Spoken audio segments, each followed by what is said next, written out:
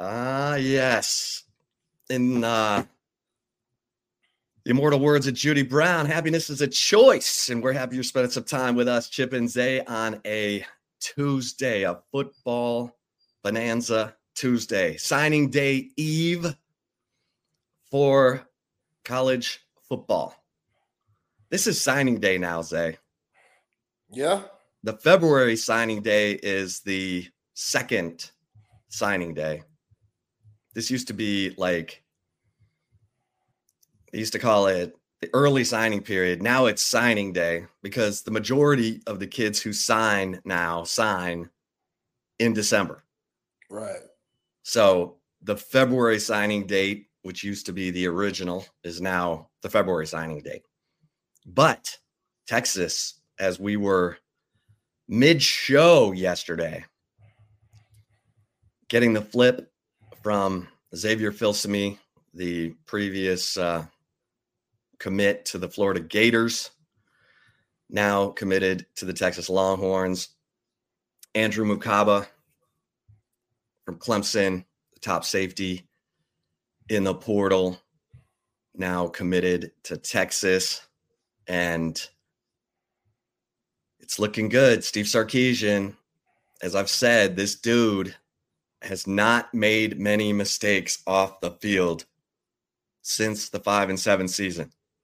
From the guys he's brought into his analyst staff, Gary Patterson, Paul Chryst, Joe DeCamillis, Payam Sadat, to retaining his own staff, to the recruiting large humans on the offensive line, bringing in transfers who've made a huge difference. Quinn Ewers, A.D. Mitchell. The guy has not taken very many sideways steps. And now, look, he's in the college football playoff with a chance to win a national championship. One of 4 teams to have a chance to win college football's national championship. And it looks like he's going to have another bonanza signing day tomorrow. Yeah. And it seems like, he's making it look easy.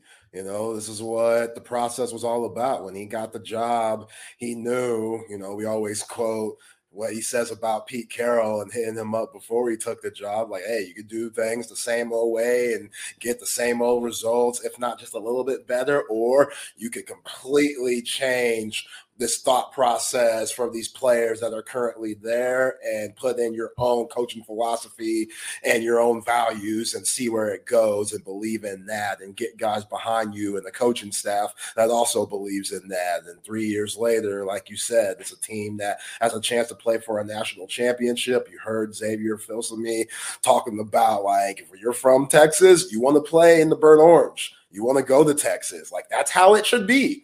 That's how it should be. If you're a top dog 4 or 5-star player, or if you're somebody that, maybe Texas didn't look at first, like a Matthew Golden, and then now you're like, okay, I'm a lot better. They're taking a look at me. I always wanted to play at that school because I know it's popping and they're finally popping. Then you take that call, you visit the campus, and then hopefully if everything fits, if the scheme fits what you could do, if your personality fits the city of Austin, a lot of things have to go into it, then, hey, make that commitment. And we've seen Sark and these guys getting flips from Xavier Filsaime. You go back to last year, getting Ant Hill to flip, getting Colton Vasek to flip. Like, they're really putting their culture, like, around the forefront of everything with just college football and what University of Texas is supposed to be going to the SEC. And it's been fun to watch.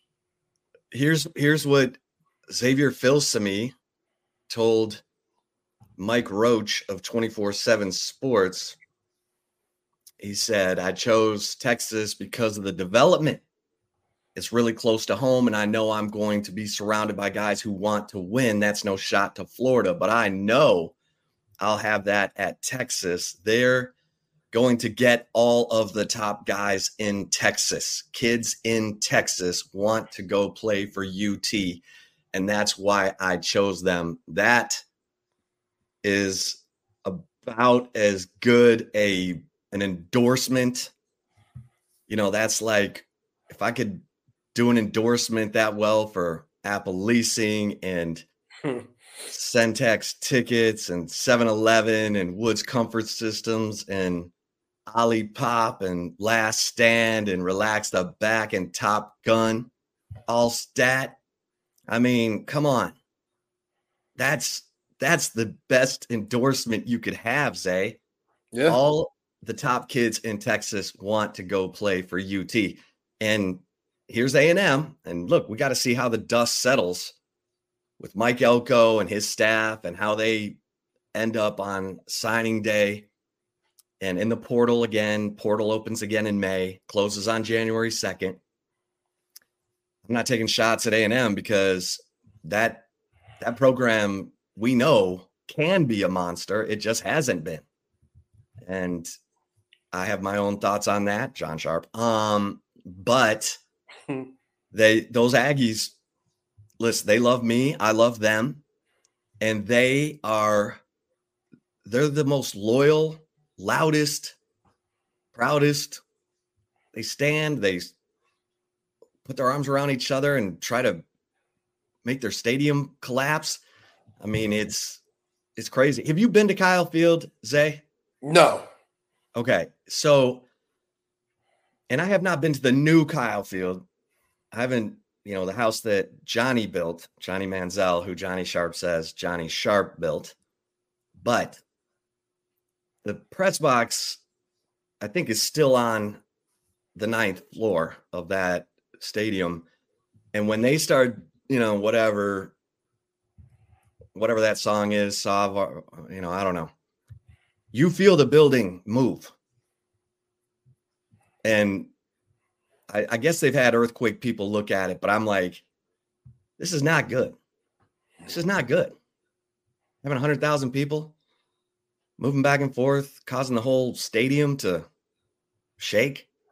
I'm like, let's not have another crazy situation, Aggies. But listen, I love their spirit, their pride. And let's see what they do, because right now Sarkisian has got it going. And I told you, Zay, as soon as they let Jimbo Fisher go after a 51-10 win over Mississippi State, I said, do not discount Texas. At that time, they were 9-1. I said, don't discount Texas's success for the timing of this, because A&M is John Sharp. He wakes up every day trying to figure out how to move ahead or measure against Texas. So it's impressive what Sarkisian's done. And obviously the alignment, Jay, Hartzell, Chris Del Conte, even the Regents chairman, Kevin L-Type, who's very understanding of athletics. In fact, it was really L-Type's blessing that allowed Texas to pay the $21.6 million to buy out Tom Herman and his staff. Damn. Because the old guard at Texas thought that Herman did not believe in the school, the traditions, thought he was bigger than the school, was flippant, insubordinate. Everyone's like, why did Herman get fired? He was winning. That's why. Yeah. That's why.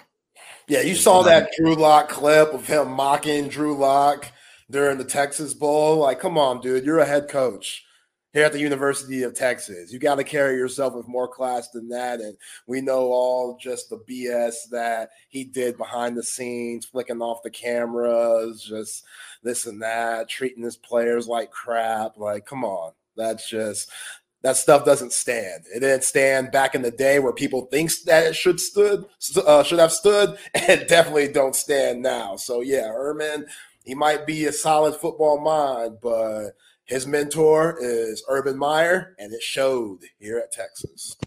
Yeah, yeah, and just a little bit of irony that Texas was, they consulted with Urban Meyer to, hey, look under the hood.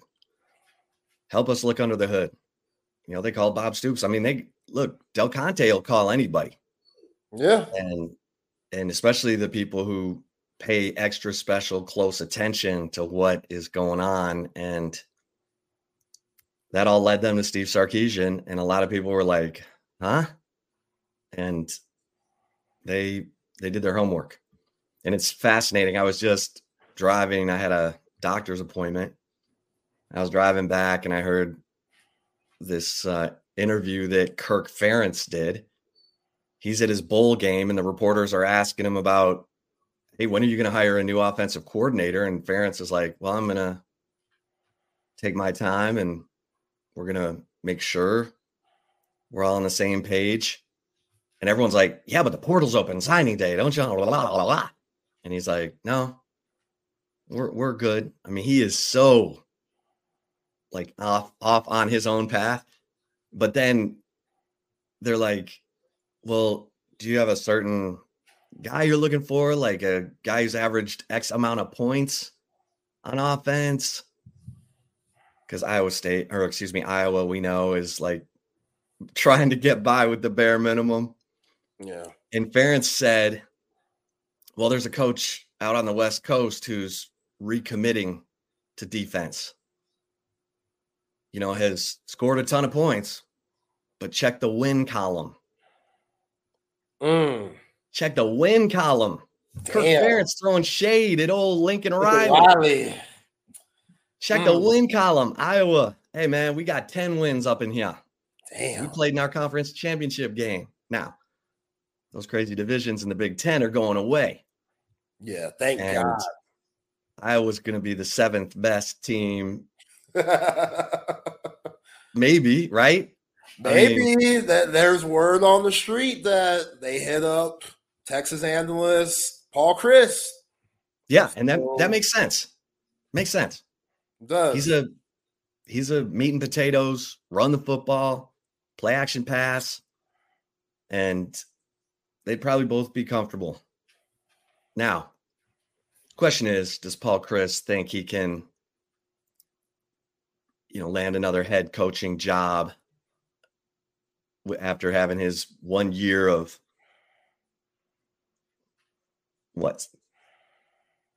studying abroad? Yeah. His fact-finding mission at Texas. So it'll be interesting, but man, Steve Sarkisian hadn't made many sideways steps. And I wrote about today in my countdown to the Sugar Bowl, because we are now inside 2 weeks, Zay, that Steve Sarkisian stopped their first team run about midway through, gathered everyone together, cussed them out, told them, effort, focus, just ripped them on that and said, do you understand what we're playing for? Do you understand the focus it's going to take to accomplish what we want to accomplish? It's going to take a national championship focus. And from what I'm hearing, it got everyone's attention. Like that was, and then he made them start the run over again. And it was okay. Yeah, because again, you got to dumb everybody back down. Everybody's riding a crazy high. You've been getting crazy pats on the back, the love that you've never experienced before because you've never won at this level before, and you got a grand opportunity. He gives you all this time off, and now you got to get back to practice, which the practice is you're going back to the basics. Like you're going back to training camp type stuff. You know what I'm saying? Like conditioning, making sure everybody's in shape. Because, again, it's been a little bit of a while since that Oklahoma State game. So who knows what guys have been doing. We all know some guys have probably been in the lab and some guys probably been kicking back on some vacation type stuff. Both of them can be okay depending on the player. But, yeah, I'm all with Sark letting these brothers know, hey, fellas, Big 12 championship, cool, but we got more goals here. Like, y'all are trying to be in a different category when you leave the University of Texas. This opportunity, it don't come around very often. So, Yeah, coming back again just from vacation, air quotes, and trying to get back into the mix and finding that fire again and finding that motivation. It can be hard for some guys, especially with all the love that they've gotten. So, yeah, sometimes you need a wake up call, and hopefully everybody's locked in and ready to go from here on out. So what is chip face? I don't know what that is. I saw that earlier. Was that some inside joke? Because again, you've been around for a hot minute, so there's some things that I find out every day that's new. So I was gonna let that ride, and yeah, I have All right, no help us idea. out. Help us out, SD. Um, but yeah, I mean, I think this is.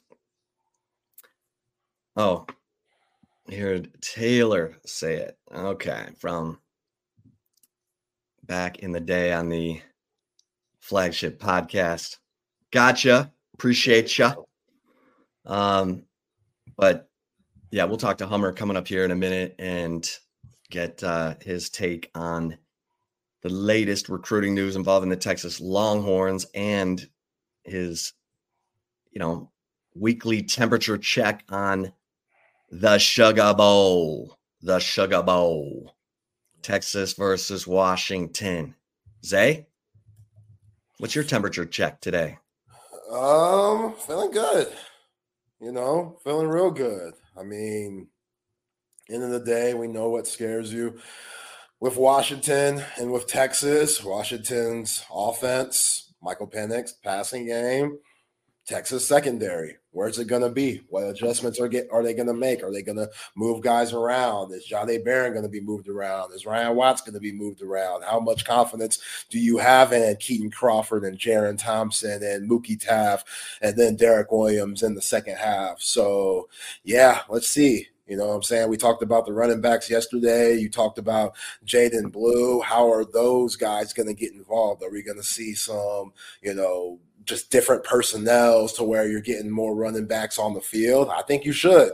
I think we've seen that in recent games, going back to Texas Tech and Oklahoma State, just how explosive Keelan Robinson and Jaden Blue are. And then you got somebody like CJ Baxter, who's been, slow and steady, but also getting better week in and week out. And he's getting more and more healthy. So that's obviously positive too. But yeah, I mean, I'm feeling good right now. Washington, I saw Kalen DeBoer win an award for Coach of the Year, one of the many awards that they give out. So well-deserved there. I mean, you talked about it a couple of weeks ago, just his, or maybe it was a week ago, I don't know, but the credentials he has at the D2 level and going through that process, he's just been a winner everywhere he goes. So, yeah, man, like Washington, you look at that defense, it's like, man, the Horns, they should be able to put up an easy 40 on this, guys. But are they going to give up 40? Are they going to give up 50? Kind of like what you saw with Washington against a USC. I think Texas has a way better defense than those guys. But if Michael Penix sits back and says, you know what, F this, I'm just going to throw the ball 50 times a game and we'll see where it goes. We all know Texas could be in trouble. Yeah. Yeah. I mean, I think you got to stay aggressive. You've got to be aggressive. You've got to start off that way and see where that takes you. You cannot start off trying to keep stuff in front of you. You'll get roasted. And I have to think that that's going to be Texas's game plan as well. They've learned after Sarkisian laid into his defensive coaches after the TCU game that, hey, we got to play tighter coverage. We got to be more aggressive. That's what our guys do. Malik Muhammad, Ryan Watts. That gives the pass rush the additional time to get there. You're going to get guys healthy. Ethan Burke, should be 100%. He had mid-season arthroscopic surgery, played 4 games with, banged up meniscus in his knee, got that cleaned up, came right back, 2 sacks, strip sack against K-State, had a huge game. So it'll be fun. Let's check in with our man, the National College Football writer for 24/7 Sports. He is the portal guru, the one and only Chris Hama. Hama, how you doing? What's up, folks? How are y'all? Thanks for having me on. You know, it's been busy, as you know. Busy. How you holding up, Hummer? How are you doing? How's your life? You getting any sleep? You getting some meals? Too many meals. The scale would say, Chip. Too many meals. Just stress eater over here. Just throwing down cheese puffs left and right. It's an ugly scene. It's an ugly scene, to be honest. Cheese puffs. What's your favorite cheese puff? Cheetos? Oh no, man! Like the HEB brand, just cheese puffs. Just throwing them down. Yeah, that's bad. I had to eat a salad last night for dinner to make up for it. It's just getting gross out here. So, just got to do what you can, guys. Haven't been to the gym in like 2 weeks. Just a rough go. There you go. That's the grind, Hummer. That's the grind. Grind. Not that it ever looked like I've ever been in a gym before in my life before today, but just that time of year. Hummer, we got a lot to talk about. We'll start with Maalik Murphy, and then we'll work our way toward Andrew McCabe and all the latest news. But Maalik Murphy, this was not a surprise, but there are those saying, well, couldn't he done some stuff behind the scenes, gotten that wink, wink, and then put his paperwork in January 2nd so he could stay with the team? Your thoughts?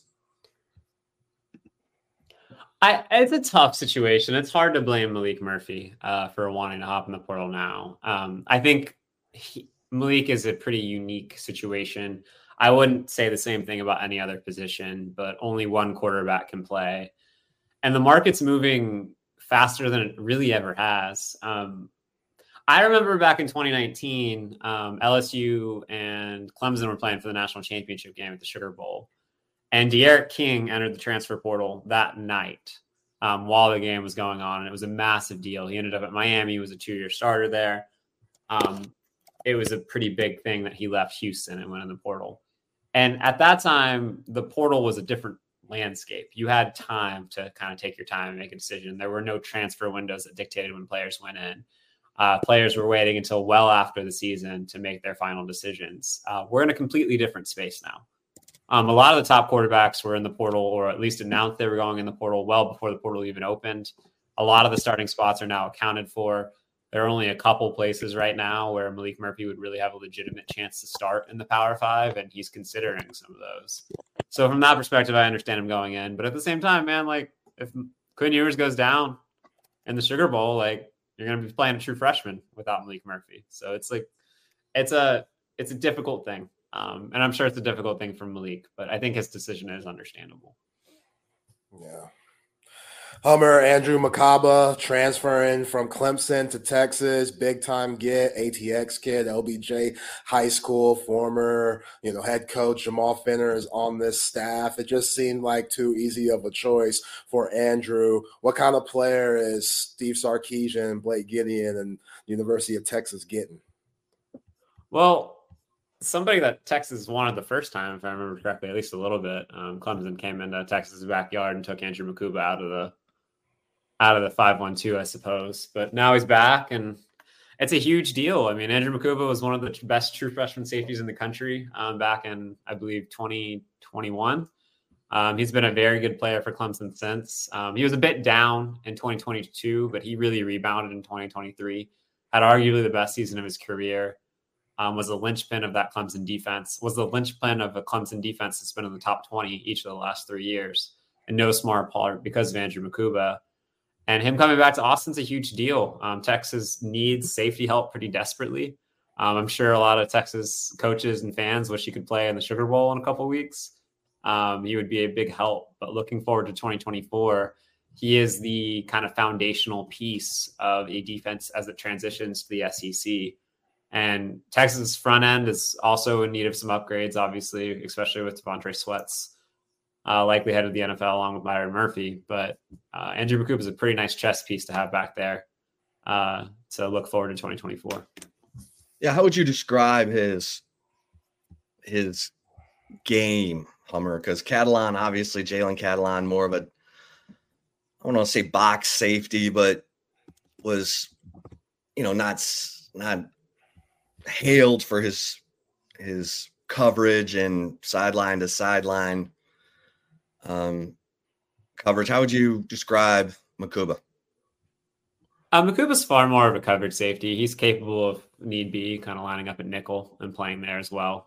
He can cover guys one-on-one if necessary. I think it's been a minute since I looked at like his PFF stuff, but I think he was holding opposing receivers to about a 50% completion rate this year, which is really good, especially for a boundary safety. He doesn't play in the box as a pass rusher a ton. It wasn't what Clemson asked him to, but he's a capable tackler as well.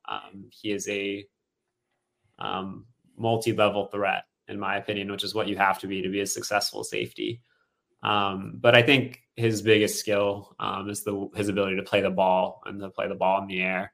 He doesn't have a ton of interceptions in his career. I'm looking at his stats now. I think he only has one to his name, but he's broken up a ton of passes. I believe he's over I think he was over 10 pass breakups this year, which is a pretty high number for a safety. Yeah. So he's somebody that is capable of playing there and is a pretty sure tackler as well, and great instincts. Really knows how to find the football. So here's my question. Jerrin Thompson has a COVID year. So does Keaton Crawford. Do you want those guys back, or do you say, hey, man, appreciate you? I'm of the opinion you can never have enough depth, especially heading into a league like the SEC. You're seeing it this year. Texas could sure use an extra safety or two heading into the Sugar Bowl. So if those guys want to come back, you bring them back. And I don't think you're stunning the growth of your younger players. Really, this sounds bad, but if you're Texas, all you have to do is manage egos enough to get through the spring transfer portal window, and then you could align the snaps however you want. And if you're Texas and you have legitimate eyes set on a national title run in 2024, which I'm sure Texas does, especially with Quinn Ewers likely returning, you want as many good players as you can across that two deep. So if they want to come back, you welcome them back. Yeah, as you mentioned, Quinn Ewers possibly returning in 2024. That has to be very appetizing for somebody like Matthew Golden, who's transferring to Texas from U of H. What kind of player is he? You see the success that Adonai Mitchell and Xavier Worthy are having. Matthew Golden, he definitely has some serious speed, but can he fit in Steve Sarkisian's offense, Hummer? If I was a receiver, I'd want to be in Steve Sarkisian's offense. I'll tell you that. And Matthew Golden is somebody that Texas wanted out of high school.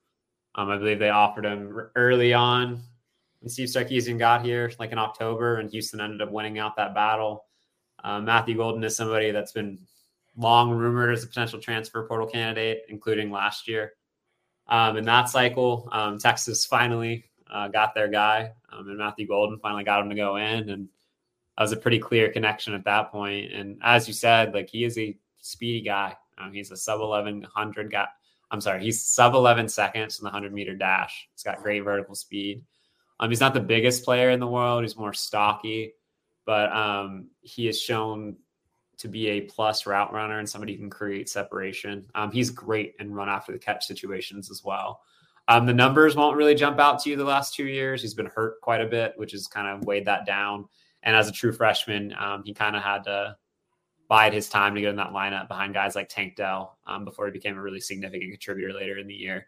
So the numbers won't jump out at you. But when he's at Texas next year, I could see him easily being a guy that's a starting caliber player for Texas. And I could see a world where he is a 700 to 1,000-yard receiver pretty easily. Yeah. Do you see him taking over for Jordan Whittington as that durable guy going over the middle with the I don't know. I would have to take a longer look at Matthew Golden. This time of year, I'm kind of swimming in games. But I don't really see him being Jordan Whittington necessarily. I believe he played the majority of his snaps out wide for Houston. He's not really a slot guy for the most part. They used him vertically quite a bit, but I think he is versatile enough to play in multiple positions. And Steve Sarkisian's offense if need be. Yeah. Well, it's been a good start for Texas in the portal, and they're probably not done, Hummer. You hearing anything else in terms of where Texas may be looking or what positions or? Yeah, well, Texas definitely would love to upgrade off the edge. Obviously, Trey Moore, the UTSA edge rusher, is on the radar for Texas. Trey Moore visited Alabama over the weekend. He had already seen Texas. I think Alabama made a really strong impression on him, but I would still consider Texas the favorite in that recruitment, at least to this point. Although when Alabama comes knocking, it's hard to say no sometimes. But I think Trey Moore grew up wanting to play for Texas, and that is an advantage. So edge is definitely a position of need for Texas. I would not be shocked to see Texas try to find an interior defensive lineman. Somebody like Jamari Caldwell from Houston could also be on that radar. For them, I'm trying to think of other positions. I wouldn't be shocked if Texas took 2 receivers, depending on how things shake out down the line. And off the top of my head, that's about it. I would expect Texas to end up somewhere in the 4 to 5 transfer range coming out of this portal window. So they're definitely not done. A couple key pieces are in the boat, but I think Texas is going to be aggressive on that front. Yeah. You know, Hummer, one of the bigger moves that I've seen around college football is Dante Moore, former UCLA quarterback, also going to Oregon to join Dillon Gabriel in that quarterback room, which if I'm Dillon Gabriel, I'm looking at Dan Lanning like, dog, what are we doing here? I'm supposed to be the next Marcus Mariota. Now you're bringing in a former 5-star. Like, what's up with that? It's a little spicy. Don't you agree? Yeah, well, I don't think there's much doubt about it. It's funny. Dillon was at Oklahoma, and people are clamoring for Jackson Arnold, at least for part of the season. And now he's going to Oregon, and another 5-star from the 2023 class is going to be right on his heels. But I don't really think there's going to be a quarterback competition there. Dillon Gabriel's going there to start. They actively recruited Dillon Gabriel to be their starter. He is a bridge quarterback for them to get them from one era of football, Bo Nix, to the next, which should be Dante Moore. What Oregon did, which is just really smart, is they addressed the current and the future of their quarterback room. They clearly didn't love what Ty Thompson was behind Bo Nix the last couple of years. So they went into the portal and not only found a starting replacement for Bo Nix, but found Dante Moore, somebody who struggled at times, to put it politely, for UCLA this year, but has extreme upside. And I think if you can get him to sit for a year, learn behind Dillon Gabriel, take another year to learn the college football kind of landscape, I think Dante could be really successful. And he'll go head-to-head against Austin Novostad come 2025. So that is a really potent quarterback room for Oregon. And I think you have to really admire the way Oregon maneuvered things, because they got 2 of the top 10 quarterbacks in the portal, which is not easy to do given only one can play. They found their present and they found their future potentially. Yeah, our Oregon offensive coordinator, Will Stein, formerly of Lake Travis and UTSA. One of the things Jeff Traylor hates about being at UTSA is that he develops the players into total studs, and then the big boys come in with their NIL bags and walk off with his players. But yet Jeff Traylor's still at UTSA, Hummer. You hearing his name anywhere? You think he's back at UTSA? Well, the last FBS head coaching job was filled yesterday at Troy with Stephen Parker, the Notre Dame offensive coordinator, going there. So I think Jeff Traylor is going to be staying put for another year. If you're looking at future potential Jeff Traylor jobs, Houston obviously came off the board this year. They went a different direction. I think Jeff Traylor's probably okay with that direction, the way it went with Willie Fritz being there and how that situation happened. So I think in the future, like, you look at a place like Baylor as a potential opening, depending on how Dave Aranda does. But maybe it's also a place like Arkansas if Sam Pittman ends up being fired in 2024. I'm getting my years confused as we talk about these things. But yeah, for now, I think Jeff Traylor is going to be back at UTSA. UTSA will make another run at an American championship. And Jeff Traylor has to hope he can keep the momentum going, because head coaches can lose, especially G5 head coaches. They can lose the shine pretty quick with one bad season. So you have to sustain success to kind of keep that going. I haven't looked. I mean, obviously Frank Harris is done finally. Is he? Because I wouldn't be surprised if he came back, Chip. He's got a 7th year? I don't know, man. This was his 7th year. Yeah, this was his 7th. Okay. So who's going to play quarterback for him next year? Do we know? I don't at this point. No. They're gonna. It's amazing. The first time since 2017, they have a real question at quarterback, which is interesting. But no, I think they could look at transfers. They obviously had 2 guys playing in Frank Harris's stead earlier this year when he was hurt for 2 games at the beginning of the season. So UTSA will have some options. But yeah, they're losing a lot of talent off this team, like a ton. Not just Trey Moore. But a lot of multi-year starters are departing, so it's going to be an interesting test for UTSA and that development factory that Jeff Traylor likes to have there. So I'll be very curious what they look like come 2024. Hummer, I saw you pulled out Christopher Ross officially entering the portal. No surprise here. We knew that dude's probably going to enter the portal. But with what you see Bo Davis doing with this defensive line, and you see the success that Byron Murphy and Trevondre Sweater have, it's just kind of like, why aren't you waiting around for that? I get it. Not everybody's the same, but why wouldn't you wait around and, trust the development there? That's still an interesting one for me. Yeah, I mean, I think the days where you would see somebody wait at like an Alabama for 4 years to play as a 5th-year senior are pretty much done. I think Christopher Ross played like 20-something snaps in his entire Texas career after 2 seasons, and nobody's really patient enough. I'm not even saying patient enough. Like, everybody is their own person, and they all want to take different paths. Everybody has different priorities and different things they want to get done for themselves. And I think there was no real immediate path to playing time for Christopher Ross looking at the roster. Texas is quite clearly trying to upgrade on the edge via the portal, so it's not necessarily thrilled with what's in the room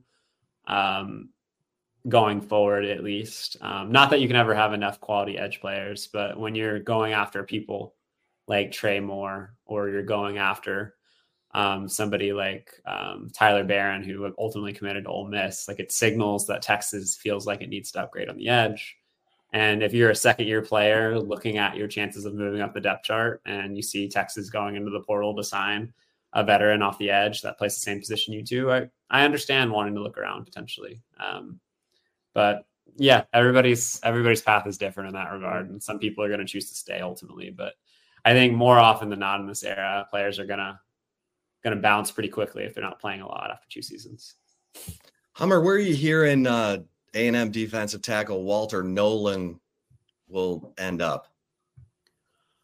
I would say Ole Miss is the favorite right now. Ole Miss. On everything else. How is Lane doing this? They are reeling him in. Yeah, I would start thinking about college football a lot like you think about professional sports. You're going to have title windows for programs based on how schedules set up, and based on your quarterback, and based on your returning talent. And Ole Miss, with the way its schedule sets up next year, which is, I'm going to put easy in quotation marks because nothing in the new SEC is easy. There's no such thing as an easy schedule in the SEC moving forward. But Ole Miss's schedule is very gettable in 2024. I believe they only have to travel to play one top 25 team, at least what I think will be a preseason top 25 team, and that's LSU. All of their other difficult games are in Oxford. I think they start the season, they could start the season 6-0 pretty easily based on the way the schedule sets up. And with Jackson Dart coming back for another year, with Quinshon Judkins looking like he's going to come back after a lot of transfer rumors earlier this offseason, Ole Miss is going all in. Ole Miss's collective has clearly been activated this offseason. They're doing a lot of short-term big deals for some of these guys in the portal. And I think that's appealing for somebody like Walter Nolan. You're going to not only get paid, but you're going to have the opportunity to potentially compete for an SEC championship at a place that really hasn't ever competed for SEC championships. So I think that's the mentality for Ole Miss right now. You gotta take advantage of the window while it's there. And that's why you're seeing the large majority of good defensive players in the portal considering Ole Miss, because they're being very aggressive with it. Would you say they've been the biggest winner in the portal this window? I would say so. Ole Miss's defense definitely needed an upgrade. It was much better this year. Pete Golding came over from Alabama as the defensive coordinator. Pete Golding, another former UTSA coach, he was there. when Frank Wilson was. And Pete Golden did a really good job with that defense. I think it finished 46 nationally and yards allowed per play. But there's a clear difference between Ole Miss's defense and some of the elite in the SEC. And what you're seeing Ole Miss do in the portal is not only upgrade the top end of its depth chart, but also upgrade its depth on its defense. And you throw in a guy like Juice Wells, who was also considering Texas at wide receiver, who's one of the top overall players in the portal. Throw in Chris Paul at linebacker, who's one of my favorite players in the portal. I think he's going to be a draft pick.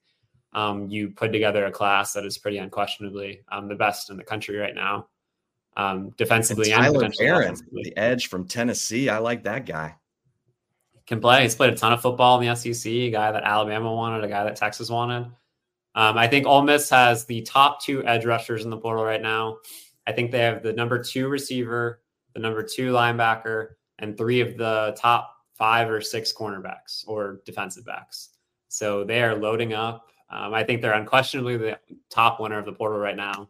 And I think it's an example of like how you build a roster in this era. Like you're not going to be able to compete every year unless you're Alabama, Georgia, Texas, some of these top teams. But Ole Miss sees a window in 2024 and it's going for it. Is John Grisham pouring money into that program? Where are they getting all their NIL dollars? I could not tell you specifically where the NIL dollars are coming from. Because they got 10 big time portal guys. Yeah. Committed. They're fundraising their butts off right now. That's a lot of jack. Yeah, it is. But if you think about it, like it's just where your priorities are. That money's there. Like you just have to get the boosters to not give it to the program and have it be tax deductible. Or if you're creative, give the boosters to get it to the program and have it be tax deductible. It's a very murky landscape right now. If I was the IRS, I'd be very interested in looking at the NIL landscape. Frankly, I'd be very interested in looking at donations to athletic programs, which has been a loophole that I've never quite understood. But it's what is this industry is built on? Very rich people getting to play general manager by donating money for tax deductions to their favorite athletic programs. So interesting space. Yeah. Hummer, Billy Napier seems like he's seriously on the hot seat. I mean, all these flips from the University of Florida for Texas benefit. You think about Wardell Mack flipping to Texas, Xavier Filsaime flipped yesterday. You got Princely, their defensive end, going to Ole Miss, and then Trevor Etienne. It looks like he's going to go to the rival school in Georgia. Like, when you don't make a bowl like they did, and look how they did with all those resources that they have in Gainesville, he has to be on the hot seat. Yeah, no question. And if I was Billy, I'd be frustrated. If I was Billy Napier, I'd be a little frustrated. Like they have clearly taken the tack that they are going to build the program from the high school roots up. They did not go for the quick fix in the transfer portal. They were a program at Louisiana that succeeded via evaluations and development. And I think Billy Napier had hoped to do the same thing at Florida. Unfortunately, fans are not patient in the SEC. Fans are especially not patient in Gainesville. I would say the Florida Gator fans base is among the most aggressive in college football, I would say, with their critiques. I'm trying to think of a nice way to phrase it. But they're not patient there. And I think what would usually be pretty celebrated, like obviously 5-7 is not good enough for Florida. And the way the season ended really put a damper on Florida's chances. But right now, Florida still has a top 10 class. They've signed some really good players in the transfer portal so far. I think the program in a different era might be still considered trending up. But right now, Florida's just bleeding and teams going for the kill. You saw that with Texas flipping a 5-star safety. You've seen numerous flips out of Florida in recent days ahead of signing day. And Billy Napier is definitely going to need a strong 2024 season to survive. Well, Hummer, we haven't talked to you, I think, since the SEC schedules for 2024 came out. I know I'm asking you to like clear some space on your mental hard drive to go back, but what did you think of Texas's 2024 SEC schedule? I'm gonna have to look it up, Chip. I'm not gonna lie to you. I've been in transfer land, but let me take a gander. I remember thinking it was weird that The A&M game wasn't on Thanksgiving Day, but I realized they can flex it out of it. So that's they can flex wrong. that. Yeah. I think just taking a quick look at it, it's really gettable. I mean, it's hard to say that when you add Georgia to the schedule, when you add Texas A&M to the schedule, but like looking at the schedule right away, you only see what you got: Oklahoma at the Cotton Bowl like normal, you get Georgia at home, and then you get A&M at Kyle Field. Right now, I think there are only 2 year-end top 25 teams on that schedule. That's Georgia and Oklahoma. And both of those games take place in the state of Texas. There are much more difficult schedules in the SEC out there than what Texas has. And I think that is a very gettable path for a program that I feel pretty confidently will be a top 5 team going into next year based on what returns. I think Texas is in pretty decent shape there. You could argue, you could really argue, other than the Michigan game, which was already on the schedule, like obviously that is a different beast. Like the toughest games on Texas' schedule in the SEC next year are all in the state of Texas, every single one of them. So from that perspective, I think Texas fared pretty well. Yeah. Hummer, you look at Jackson Arnold in Oklahoma. I don't think Brent Venables has really hit the portal too hard when it comes for looking for a quarterback, but they must be high on the 5-star coming out of Denton. What is his upside, and are Sooner fans, should they be confident with Gabriel leaving and Jackson Arnold coming in? And we'll probably see him at the Alamo Bowl, correct? Yeah, he should start. Personally, not to upset Texas fans, but I think there was an argument for Jackson Arnold to be ranked ahead of Arch Manning coming out of the 2023 class. Jackson Arnold was one of the most productive passers in Texas high school football history last year. He did it for Denton Guyer, powerhouse program, obviously, but was playing 5A, 6A competition in the state of Texas and putting up crazy numbers the whole way. I think he has everything you want. He's mobile. He's accurate. Got a strong enough arm, and I think he's going to be ultra successful for Oklahoma moving forward. If I was Oklahoma, I'd be more concerned about losing guys like Caden Green to places like Missouri than I would be about my quarterback situation. So yeah, I feel really good about Jackson Arnold. There's a reason why Oklahoma was comfortable moving on to Jackson Arnold. Dillon Gabriel didn't transfer out of nowhere. That was not a surprise to those in Oklahoma. This was always kind of the plan all along. They needed to move on to Jackson Arnold, and I think Oklahoma will be in good shape with him as their quarterback. It might be 2025 until they really peak. I think that's very possible. Brett Venables is still recruiting his way up there. I think 2025 will be a much better season for Oklahoma than 2024, but I feel pretty confident in Jackson Arnold's ability to succeed in Norman.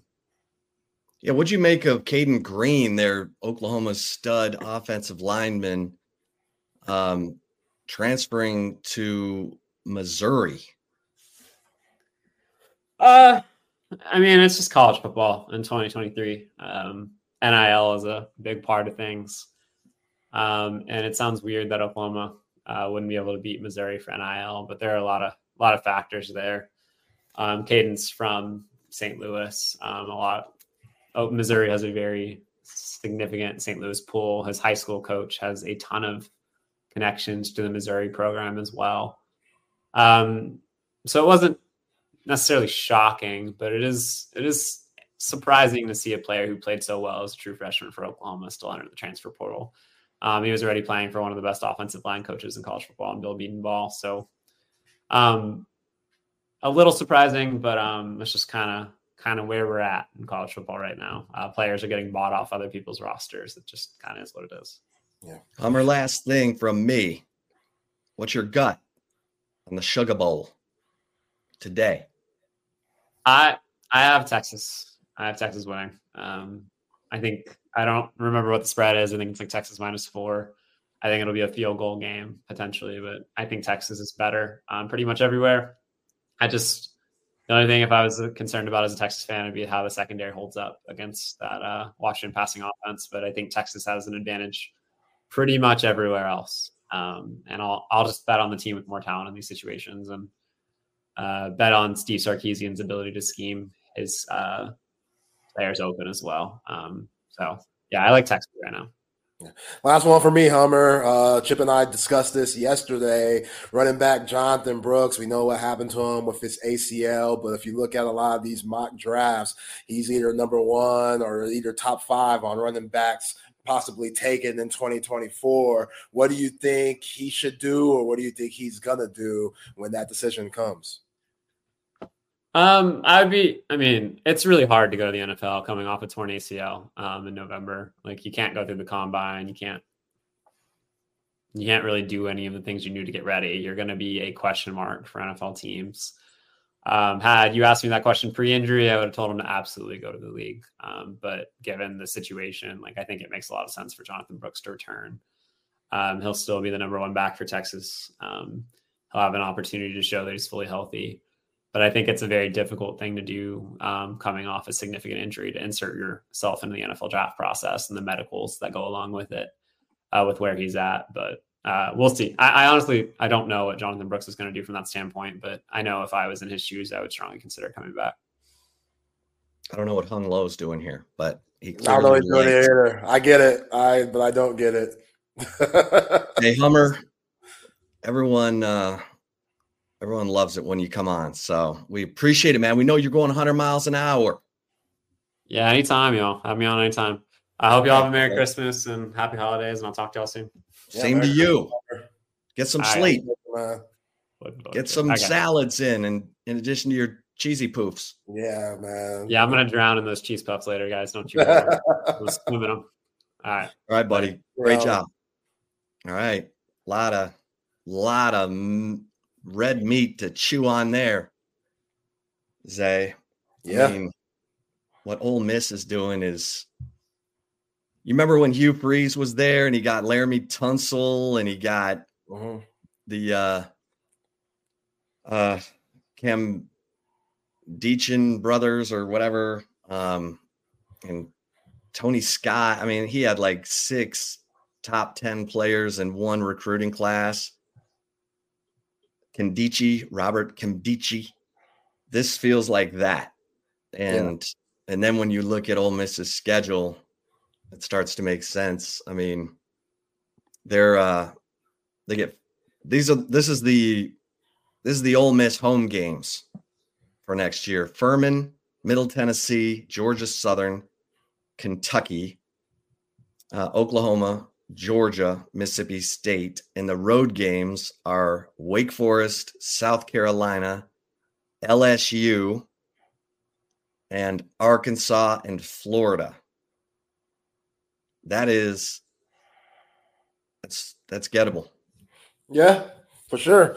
And say what you want about Lane Kiffin. I mean, you saw those guys dunking on the basketball hoop on the sideline after they did something well. Like, he has a fun atmosphere there. He reminds you a lot of Michael Leach, just kind of his quirky personality. But when it comes to being a very intelligent offensive mind, he has that too. So, yeah, I mean, I guess it's popping up there in Oxford, but I don't know. Still got to play. Like Ole Miss, they don't got Alabama on the schedule, do they? Because that's the game that he can never win. He can't beat his mentor, Nick Saban. So you can avoid that. He wins the games he's supposed to win. The 2 games he lost this year were at Alabama and at Georgia. Yeah. He won all the rest. He beat LSU in Oxford, beat Arkansas, beat Auburn at Auburn, beat A&M, won at Mississippi State. He wins the games he's supposed to win, and that's how you keep your job. That's how you're able to recruit. The great coaches win the games they're supposed to win. Lou Holtz always said, you lose a game you're supposed to win, you lose 10% of your fan base, which sounds drastic. But then, he said, you got to upset someone to get those fans back. And so Lane Kiffin, 10-2. 10-2. And Scott, I don't get this. Scott said Ole Miss equals blue chips in basketball. Did you ever see Blue Chips? Oh, one of the greatest. Well, then you understand. I mean, yeah, but back then it was very illegal. So, well, no, I get that. Scott's just saying they're flexing, man. They're throwing the cash. Yeah, you're gonna have. I mean, Blue Chips is such a bootleg movie. Literally, the first scene of the game, like before they go out on the court, Chip, you got Nick Nolte like throwing water coolers and cussing the team out before the game. You're supposed to be giving a motivational speech before the game, not cussing the guys out and bitching.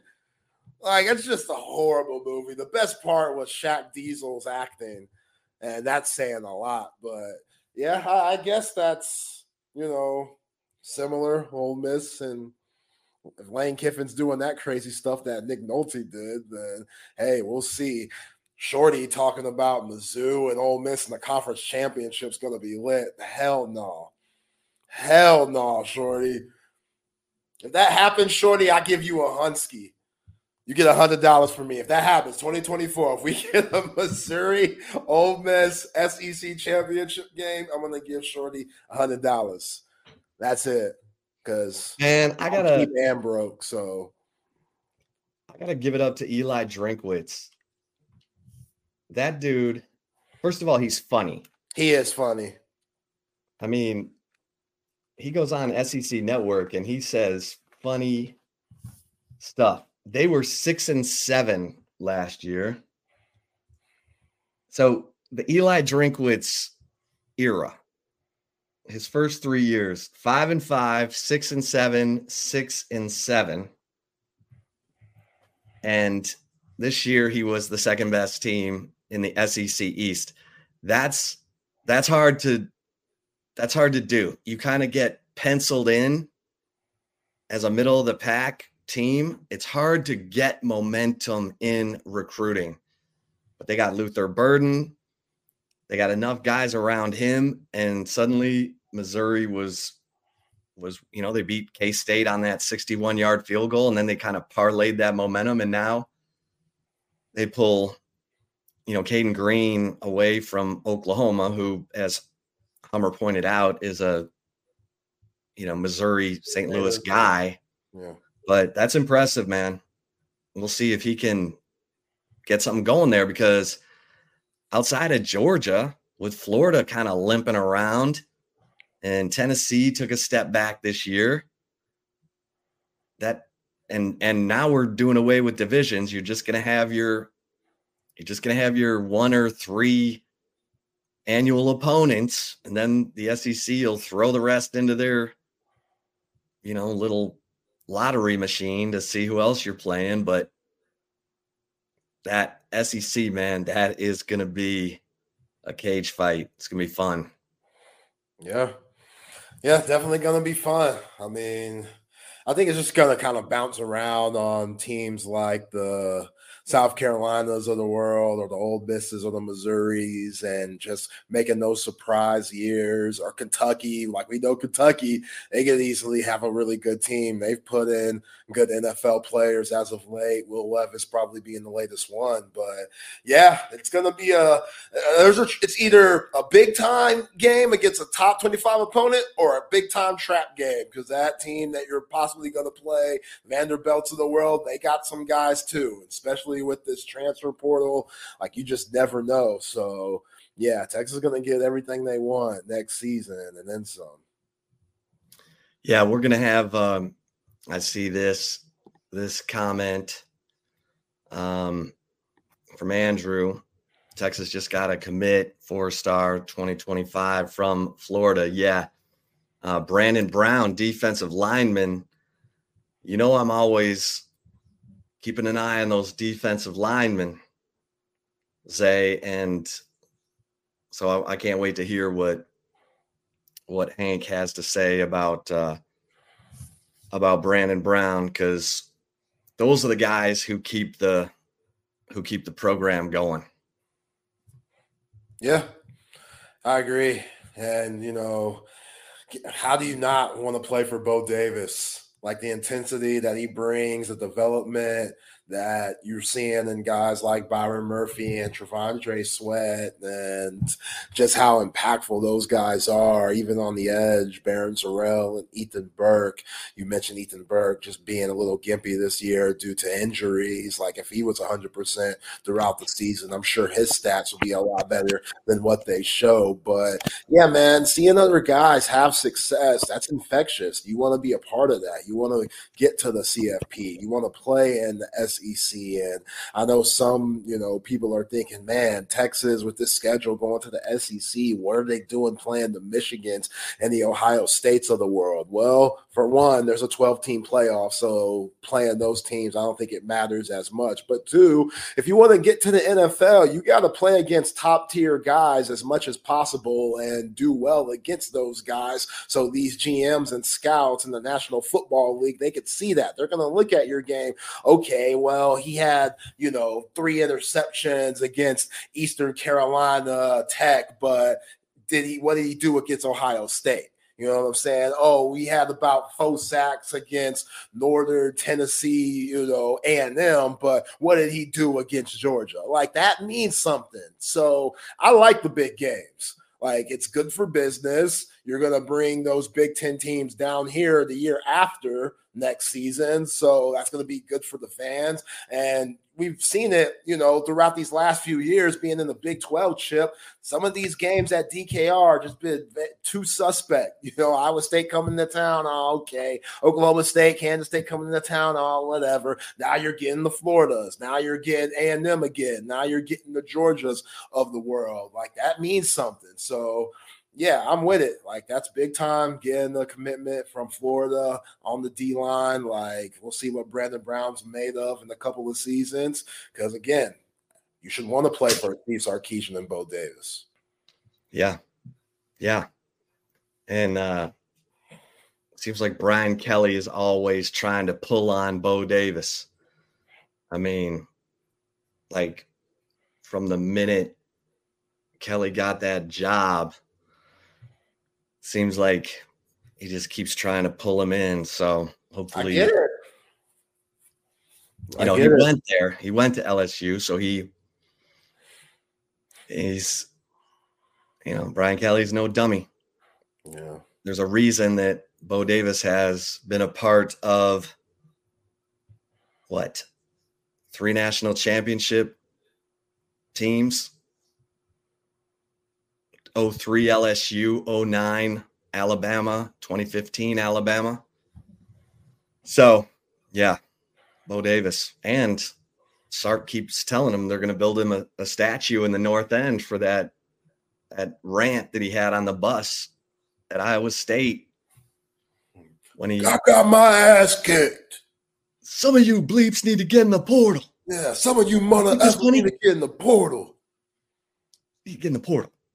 He was so mad, man. He was so mad. Like, low key, you could hear like just that angry to where like he might be crying. Like, it was pitch black, but just like hearing his voice and it go a little high pitch. Like, he was very, like, we know he was mad, but he was really emotional. Like, he was very just deflated because, again, that was embarrassing. Those were embarrassing times, man. That 5-7 season was absolutely brutal, and he saw the talent in that room. It didn't make up for the will. He said, okay, all this talent, we got 5 stars here, we got 5 stars there. I see similar talent that I saw at Alabama. Where's the disconnect? You know what I'm saying? Oh, it's y'all laughing and shit after we get our ass whooped in Ames and Brock Purdy and Breece Hall come back on us like they did when we were winning the game. Like, there's a certain pride that just wasn't in that locker room at the time that is here now, and a lot of that's because of Bo Davis. Yeah. SD, what are you talking about? I mean, oh, he does. Okay, yeah, he just does wear that long sweatshirt, just a big sweatshirt. It's not a hoodie; it's just a sweatshirt. Yeah. Oh, Bo Suge Knight Davis. Yeah, man. That's what it should say. Bo Suge Knight Davis. Maybe not. Suge's not doing so well right now. Yeah, Suge's really gangster. Like Bo Davis, he's gangster, but he ain't Suge Knight gangster. That's different. We gotta ask John Brown if he's ever, both of those guys growing up in Compton have to be he said similar in Suge's a little age. younger than him. Okay. Yeah. All right. Well, let's another guy who's working his slaving over a hot laptop. Just broke some more news and is taking time for us. Just broke the Brandon Brown news. 2025 defensive lineman, Hank. Great job. You're working like a $3 hooker over here. So what can you tell us about Brandon Brown? Yeah. So this just broke, in the last 10 minutes. He announced his commitment on Twitter or X, I should say. 4-star defensive lineman from Florida. So I think first off, Texas is fully embracing the SEC with its 2025 class. You got KJ Lacey from Alabama, Emory Winston from Georgia. Now you got Brandon Brown from Melbourne, Florida. But, I spent the last 5 minutes before we got on here watching his tape, and man, he is something. He's like a bowling ball, like a wrecking ball, firing off the defensive line, just disrupting plays. He had a one-handed pick in one of his first highlights on his huddle page. So you can see right out of the gate, why Texas liked him. Someone was asking me, was this even on your radar? And it's like, well, I didn't know he was going to announce today, to be honest, but the kid was on our radar. He was on, he has a Texas offer. He has a lot of offers, but decided today's the day to pop. And we see this sometimes with kids, signing day for the current class, the kids for next year decide they take the opportunity, all the attention's on recruiting to go ahead and announce, and that's what he did. But, when we get off here, I'm going to hopefully give him a call and, get his thoughts on committing to Texas and everything that went into it. But really like his tape. I just posted his huddle on our site, and seems like there's a lot to be excited about with him. Well, I know you're going 100 miles an hour. How would you size up Texas's defensive line recruiting? I know I always ask you this, but to me, that's like, you got to have that covered, or else you can slip as a program. Yeah. Look at Tavondre Sweat and Byron Murphy. Yeah. I think they're doing a great job. We're going to see how they finish out this cycle. There's guys, that they've, been involved with in the portal. They reached out to Walter Nolan. You're not, that's probably not going to happen, as we've learned. Jamari Caldwell, the Houston defensive line transfer, is a guy that's been in the mix. But in terms of the prep ranks, 3 commitments on board in terms of that interior defensive line with Alex January, Melvin Hills, and DeAndre Robinson. I think 3 really, high ceiling type prospects. One interesting name that was on campus this past weekend that we've talked about off and on is Alex Foster, who's committed to Baylor, a kid from Mississippi. That is a 3-star defensive lineman. We interviewed him coming off his trip to Austin, and committed to Baylor. He was saying, Texas's chances right now are really high. I should do the proper quote. But so it sounds like, everything went well there. He said he had a really good time in Austin. He is not planning on signing a letter of intent on Wednesday or, during this 3-day period starting tomorrow. He wants to take it to February. So, we'll see. Texas is going to continue recruiting him whether he goes tomorrow or, in February. So, that's a guy we're watching on the defensive line. Dalen Evans, a Texas A&M commit that Texas really wasn't pursuing very hard early on. He's a guy that they're in contact with, and he wants to take an official visit to Austin in January. We'll be keeping an eye on if he signs a letter of intent tomorrow. And then obviously the big fish is Dominic McKinley, the 24/7 Sports 5-star defensive lineman from Lafayette, Louisiana. Steve Wilfong had a really interesting little note last night on our message board over at Horns 24/7 saying because the expectation was he was going to wait until February to sign his letter of intent, but now he might be looking at signing on Wednesday, and if he does, it's likely not with Texas A&M. So that leaves the 2 schools that are have been heavily in the mix for him throughout, and that's Texas and that's LSU. So that'll be a little storyline we're watching tomorrow. I reached out to some sources. They believe he's still waiting on signing, so we're going to keep an eye on that. But, if Steve Wilfong reports something, you got to keep a close eye on that because he does not miss often, if at all. Yeah. Hank, Xavier Filsaime flips from Florida along with Wardell Mack, who earlier flipped from Florida, both going to Texas now to deepen that secondary. How big of a get is this? We know the McKinney product. He definitely praised Texas, talking about him and his connection with Blake Gideon and just, their chemistry. That's obviously huge. But just to get that flip, Steve Sarkisian and his coaching staff, obviously they were locked in. Talk about that a little bit. Yeah, it's huge. And I don't think enough is enough attention is upon the fact that they didn't even offer him until October. That this is kind of like a late surge Texas made here and really made up a lot of ground. He was very happy with Florida.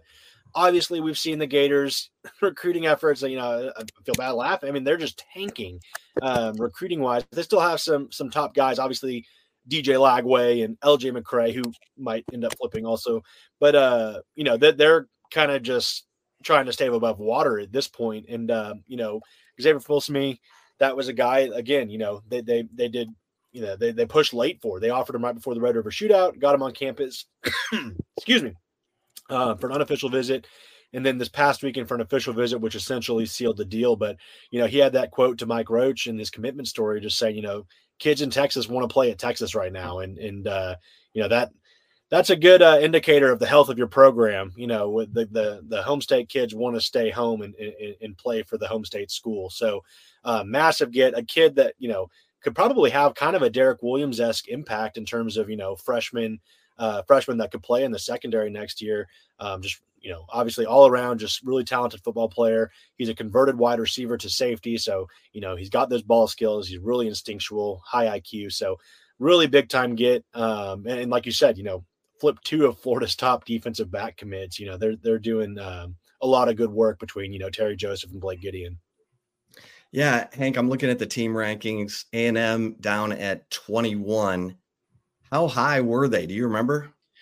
Ooh, I'd have to go back and add the stuff back to the calculator. I think they were like 9 or 10 because when Texas broke into the top 10 or 11, I think they were just behind A&M or just above or just ahead of them. So they've taken some hits the last few weeks, and they still. We'll probably talk about them, but Ty Anthony Smith is still out there as well. Well, let's talk about Ty Anthony Smith, the linebacker. Texas going to be losing, Jalen Ford. And what's that situation looking like? Yeah. So there was a lot of, confusion, misdirection. Maybe it was last week with his plans. There was the thought that he was going to officially visit Austin this past weekend. And from what we've been told, he did make it in, he was saying at one point in the week, he wasn't going to visit Texas. He's locked into Texas A&M. Then he tweeted like a GIF of the Colorado state or the state of Colorado flag. So people thought he might be going to Boulder for a visit. So, you're trying to decipher all the social media misdirection. And the emoji game. Yeah. We were told he did end up in Austin. So we've actually changed. And as we reported on Horns 24/7, if he does make that visit to Austin and takes a look at Texas on that official trip, we think he's going to end up in Austin at Texas. So he's still committed to Texas A&M. We've been checking around. I don't think anything's going to happen today. I think he intends to sign tomorrow. He's an early enrollee, so he's got to get this thing over with one way or the other. But I do think tomorrow he signs with Texas, and we'll figure out what time and everything. But I think things are still trending in the right direction, and that's without Jeff Choate, who was kind of leading the charge on recruiting him. Texas has stayed in this thing even in the midst of a linebacker coach opening. So that just goes to show the top to bottom ability of this staff to pick each other up when one's pick things up where left off, that kind of thing. So I think is this a Jeff Banks rescue job? Could be, yeah. I think obviously a lot of ties in that area, and I think he's certainly playing a role. Pete K, obviously. Sark Sark's on a mission on this recruiting. I think, what did he tweet yesterday? We're on a heater after the 3 commitments. So certainly a lot of effort going in from the whole staff. Yeah. Hank, Emery Winston, he committed yesterday, the tight end out of the Georgia area. It was between Texas, Ohio State, and UCF. And I saw a quote that he said he always dreamed about being in the SEC as a little kid. How big of a get is this? And who does he remind you of as a tight end? You know, does he remind you of JT Sanders? Anybody like that? Yeah, so you know, you look at him, he's not a huge kid. He's, you know, hair under 6'2". You know, I think obviously the first thing you think of is, you know, he's that that kind of that inline blocker type guy. But obviously can do a lot. His film, I mean, you watch his film and he's a basketball player as well. So, you know, he can go up in those contested situations and, you know, high point the ball, win those one-on-one matchups. So he's a receiving threat as well, but he really, you know, searches for contact as a blocker as well. He's a very willing blocker. And I think any head coach loves that in a tight end to, you know, have that as an asset that they can use in different packages. So, you know, I think he gives them a little bit of both. I think we'll still see Texas go out and, you know, try to probably find more of that bigger bodied wide receiver type tight end. More and you know, talking to Emory Winston, you know, he says he feels like his game is comparable to JT Sanders. That was one of the big sells he had with Texas, because, you know, his quote was even saying, like, and I thought this was interesting because, you know, you talk to kids and you're like, oh, I want to, you know, top 10 pick. That's what I'm going to be. But he's talking about JT Sanders, and he's like, you know, I see what JT Sanders is doing. He's going to go probably be a second or third round pick this year, and that could be me. Like, you don't hear a kid saying, you know, I could be a second or third round pick in a few years in terms of like that being the selling point. But that's what he likes. And he's been talking to Jatavian Sanders a bunch too, and I think he helped a lot in this recruiting process in the last few months with really pushing Texas over the edge. So, you know, I think he's an exciting prospect. 24/7 Sports is actually higher on him than anybody. I think we have him as the number 8 tight end and like 112 or something in that range overall in the country. So definitely a guy that our guys are very high on. And I think it says a lot to the fact that, you know, Texas is they go out to Georgia to get a tight end this early in the 2025 cycle. I think that goes to show how highly they think of Emory Winston as well. Yeah. Hank, I know you got to run. You're doing a million things, but anything else just for fans heading into signing day? Yeah, you know, I think the big things we're watching, you know, there's not like a ton of Texas drama. But, you know, I say that and like knock on wood, it's gonna be like craziest day ever. But no, I think Dominic McKinley is a situation to certainly watch. We just mentioned him a minute ago. You know, does he sign tomorrow? Does he take it to February? One guy we're watching that's on Texas's commitment list is Aaron Hampton, who Bama's making a very big push for to try to flip him. And obviously, if you followed this class long enough, you know that Hampton has decommitted in the past. He's been committed to Texas twice. He's been committed to Baylor at one point. So, you know, flipping, changing commitments, decommitting isn't something foreign to him, you know. So I think keep that in mind. I talked to one source who, you know, they're like, you know, we're not going to be surprised if that ends up happening.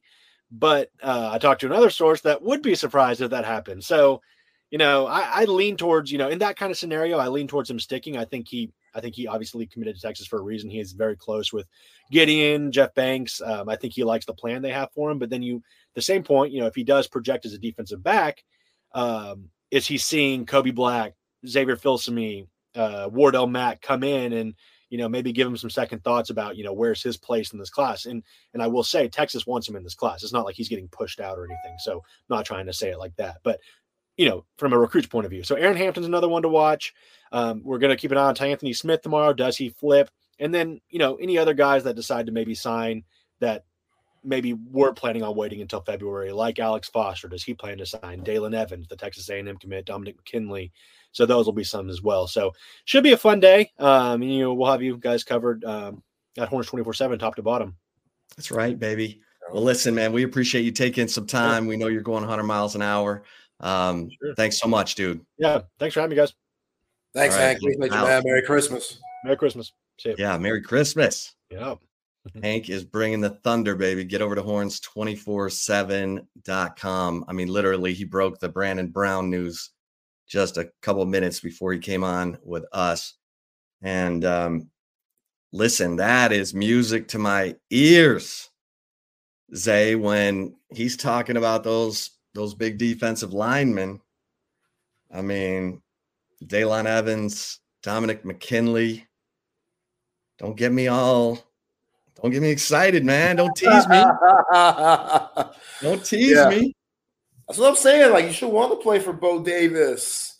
and Pete Kwiatkowski on this Texas football team at the D-line spot. Just because you got Outland Award winners and Trevondre Sweat and the development, they're going to change your body. I mean, T. Sweat gained 100 pounds, and he still has that motor and explosiveness off the line. So it doesn't matter what kind of body type you are. They're going to find a spot for you. Again, T. Sweat and Byron Murphy, two completely different body types, but they get it done in different ways. You know what I'm saying? So, yeah, man, I'm with you. You need guys like that. That's why it's so important for next season. You could hopefully bring back Vernon Broughton and Alfred Collins.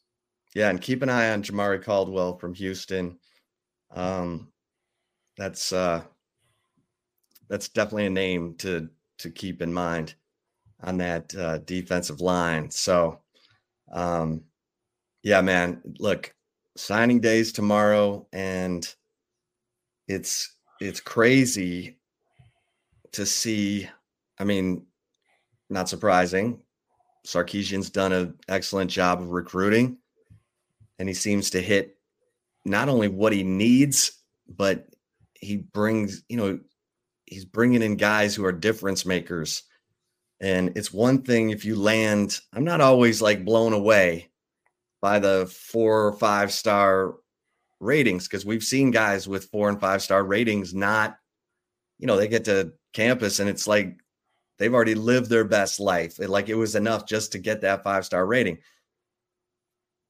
The reason why Nick Saban is so good is because he finds the guys who don't care that they're a 5-star. They're trying to get to the league. They're trying to be a difference maker at the pro level, and they want to get developed because they got that motor and energy and hunger. And so far, it looks like Steve Sarkisian and this staff have been doing a good job of evaluating that, because Mack Brown was so into getting guys who wanted to be at Texas that he would take guys at the first junior day. Yeah. And so he'd miss the whole senior football season. And who developed during the year, who broke out, who became that guy. And he missed on a lot of players because of it. Oh, he missed out a ton. He started getting guys that weren't as edgy, guys that didn't get sent to the principal's office too often. Sometimes you got to get them brothers. Sometimes you got to go to the slums and to the ghettos and to the hoods to get those players. And Max stopped getting them. It's just, I never understand. Like, this is football, Mac. Football. Right. This ain't you got to have guys with screws loose. Yeah, a little nutso. A little, you need guys to where you go to sleep at night and you're nervous about getting that call at 3 a.m. You need a couple of them guys. You know what I'm saying? Where, damn, Rashid we got him on the squad. We know his background ain't the best, but hey, that talent's special. You got. Hey, what did I tell you when I asked Vince Young, give me an example of your leadership at the awards in Orlando? And he said, well, keeping after Ramonce Taylor was a full-time job. Hey, man, Ramon's talented. And Max still gave up on him. You know how I feel about that one. That was a bad move. That dude, you ruined that guy's career in a way where you could have just given him a second chance for something he wasn't hurting nobody. He wasn't mugging nobody. He wasn't sticking up no bank. He was hitting a little bit of reefer because who knows? His muscles may be aching, or he might just want to take the stress off. But that was an era where we really frowned upon that. And that's a shame. Well, that Mark he must have gotten a discount because he had a backpack full of it. Again, you always say the backpack stuff. It ain't no fun unless the homies can't have none. Snoop told us in 93, Doggy Style album. He's passing it out to the homies. He ain't the only person on the team that has some aching muscles and whatnot. Come on, man. Max should have known. Oh, Ricky Williams, I coach Ricky. So I know this can't be too bad. You know what I'm saying? Right. That's just a little odd that Mac didn't put 2 and 2 together. Like, Ricky, probably the biggest pothead I know, was my greatest player of all time, yet I'm kicking teams off for marijuana? Come on, Mac. He didn't get caught by the cops. Yes, but let him do Get caught. I know, but let him do his community service, and we'll bail him out. We'll get him a good lawyer. You can't tell me Mac ain't no good lawyers. University of Texas. Come on now, that's someone we could have gotten. Yeah, remember, it wasn't in Austin; it was in Belton. Oh yeah, that's tough. That's tough. But he's a Belton legend. He's probably the best player to ever come out of Belton. Why aren't we like that? That's what I'm saying, Mac. Him and David Ash. Gosh, Lee. Hey, I know you get a little emotional on. I do, man. I loved Ramos Taylor, man. He was. I do too. Versatile. He was so versatile. Gosh. Oh, he was. He could have played anywhere. Anywhere. He could have played corner. He could have played safety. He could have played anywhere. Yeah.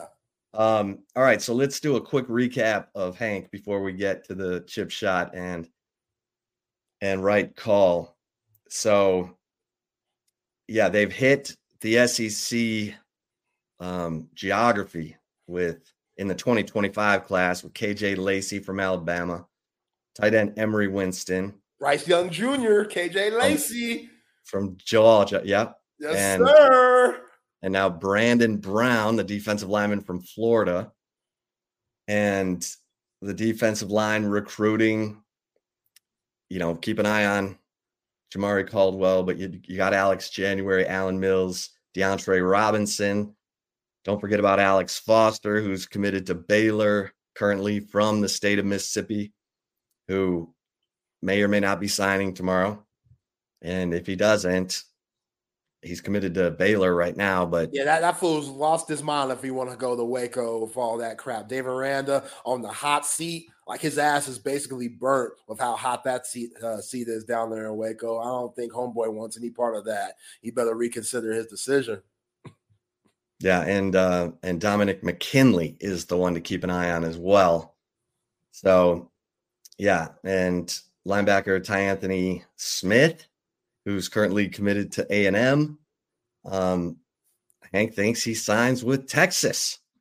So we got all kinds of things for you to be keeping an eye on. Make sure you get over to Horns 24/7 for the latest. And also Aaron Hampton, who is a 5'10", 175-pound corner from Dangerfield, is getting wooed by Alabama and might have to keep an eye on him as a potential flip the wrong way for tomorrow. All right, before we get to the chip shot, let me tell you about Apple Leasing, because listen, it's that time of year where you need to be thinking about gifts. Maybe you should just give the biggest gift to yourself, the gift of a new car, because some of you are driving around in a bucket of bolts you can't stand. That's no way to go through life.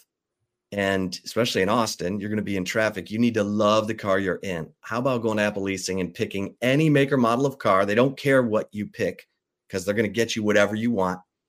And whether you want to keep your payments in the $400 range or get a Range Rover, they're going to go get it for you. Some of you are like, no, I only buy used cars. I don't want to pay for the future trade-in value. Guess what? I know I used to buy used cars because I didn't want to buy a new one and have it depreciate $3,000-$5,000 or more driving it off the lot. Well, guess what? You're not paying for the future trade-in value. When you're leasing from Apple Leasing, you're only paying for the car while you're driving it. So you're getting into a better car than you thought you could afford. And it's brand new under warranty. If you lease from a dealership, they're not going to let you change make and model of car. You lease from Apple Leasing, you can. So 2 years into your lease, you decide, you know what? I want to drive that make and model of car. No problem. The easy lease at Apple Leasing. Treat yourself this Christmas and just give them a call. Just talk it out. 346-9977. AppleLeasing.com. Tell them Chip Brown sent you. And of course, our man Tom McKay and audiovisual consultations, so that you're getting that big screen, you're getting that surround sound, you're getting that surveillance, you're getting the new lighting, electronic shades. He does it all, and he just brings it all to you. Brings you the best price on big screens.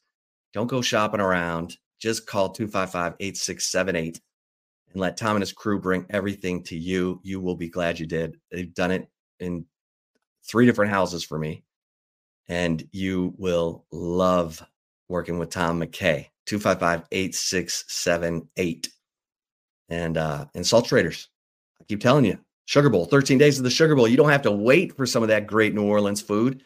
Just get to Salt Traders Coastal Cooking, the location at Zilker, right off of Mopac, and of course the Round Rock location, Salt Traders Coastal Cooking. All right, Zay. It is signing day eve, and Steve Sarkisian and his staff are working overtime, man. They're making it happen. Life is about timing. Life is about taking advantage of opportunity. And one of the things that comes with Texas making its first college football playoff and becoming the hot place to be, the winning place to be, not just the hot place. Like, Steve Sarkisian recruited a bunch of guys, Kelvin Banks, Derek Williams, Anthony Hill, with the selling pitch of, hey, come here, help us get over the top, help us get to the college football playoff, help us compete for a national title. Now, all those players are his best recruiters. All those players, Anthony Hill, Derek Williams, Kelvin Banks, on and on, Jonte Cook. Hey, man, they told me, come here and help us get to the college football playoff. Arch Manning. And we're in the college football playoff. That matters. It's like when a coach takes over a team and they get that signature win that pumps belief into the locker room. Like, okay, all this crap this coaching staff's making us do, it pays off. We're winning games. We're beating Alabama by 10 in their place. That's why tomorrow's so important. That's why all the commitments you're seeing for the 2025 class already, KJ Lacey, Emery Winston, Brandon Brown. That's important because you can't get complacent in any way. You can't get complacent in any way. And Steve Sarkisian understands that you have to re-recruit your players every day. And it's more so that way than ever before. You think Brent Venables thought, I got to worry about Caden Green going to Missouri, my best young offensive lineman, and then poof. So I give Sarkisian a lot of credit, man. He talks about adapting. He talks about being aware and building those relationships with his players. And that stuff tends to matter. It really does, because, Malik Murphy could have been the first guy in the portal. He wasn't. Like, he was trying to figure it out. He was trying to, do I really want, is there any way I can stay with this through the playoff? Because I helped get this team there. And then inevitably he was like, I got to go, make a decision. And I do think there was some impact of him being aware that Quinn Ewers was thinking about coming back. And so it wasn't just going to be him competing with Arch. It was going to be having to wait. And I think he feels like, okay, I've shown I can do it. It's time. But the bottom line is, tomorrow is a huge day in the continued evolution of Texas football as they prepare to go to the SEC. And I salute Steve Sarkisian and this staff. I'm not one to blow a lot of hot air. I think people who followed my career know I'm going to tell you the good, the bad, and the ugly. I'm not going to sugarcoat it. But when I see someone or a staff that gets it and understands the amount of work it takes.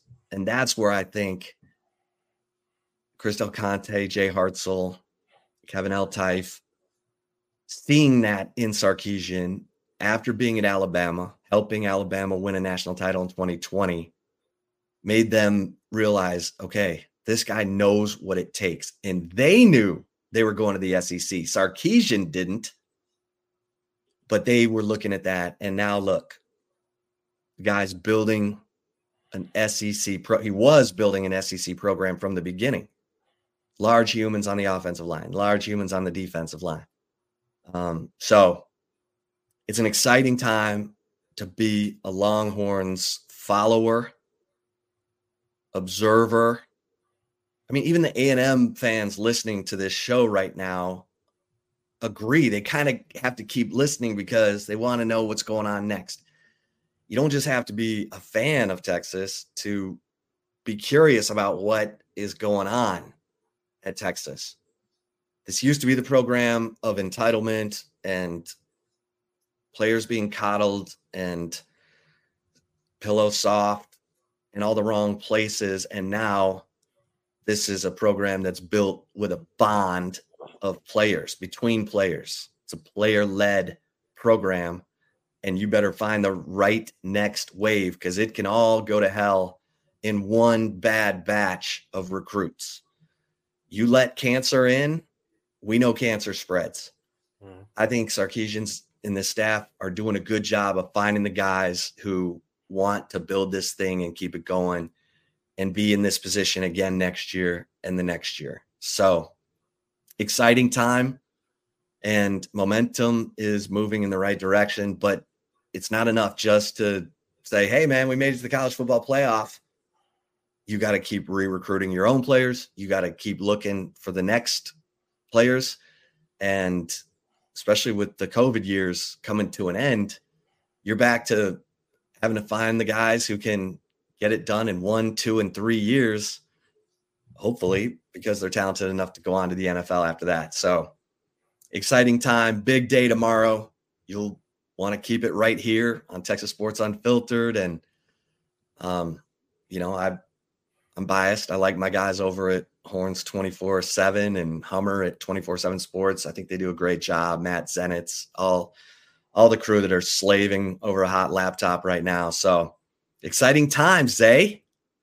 Yeah, very exciting, and hell of a chip shot by you per usual. I'll never forget, Chip, Garrett Wilson, former Ohio State Buckeye, now New York Jet, former Lake Travis Cavalier.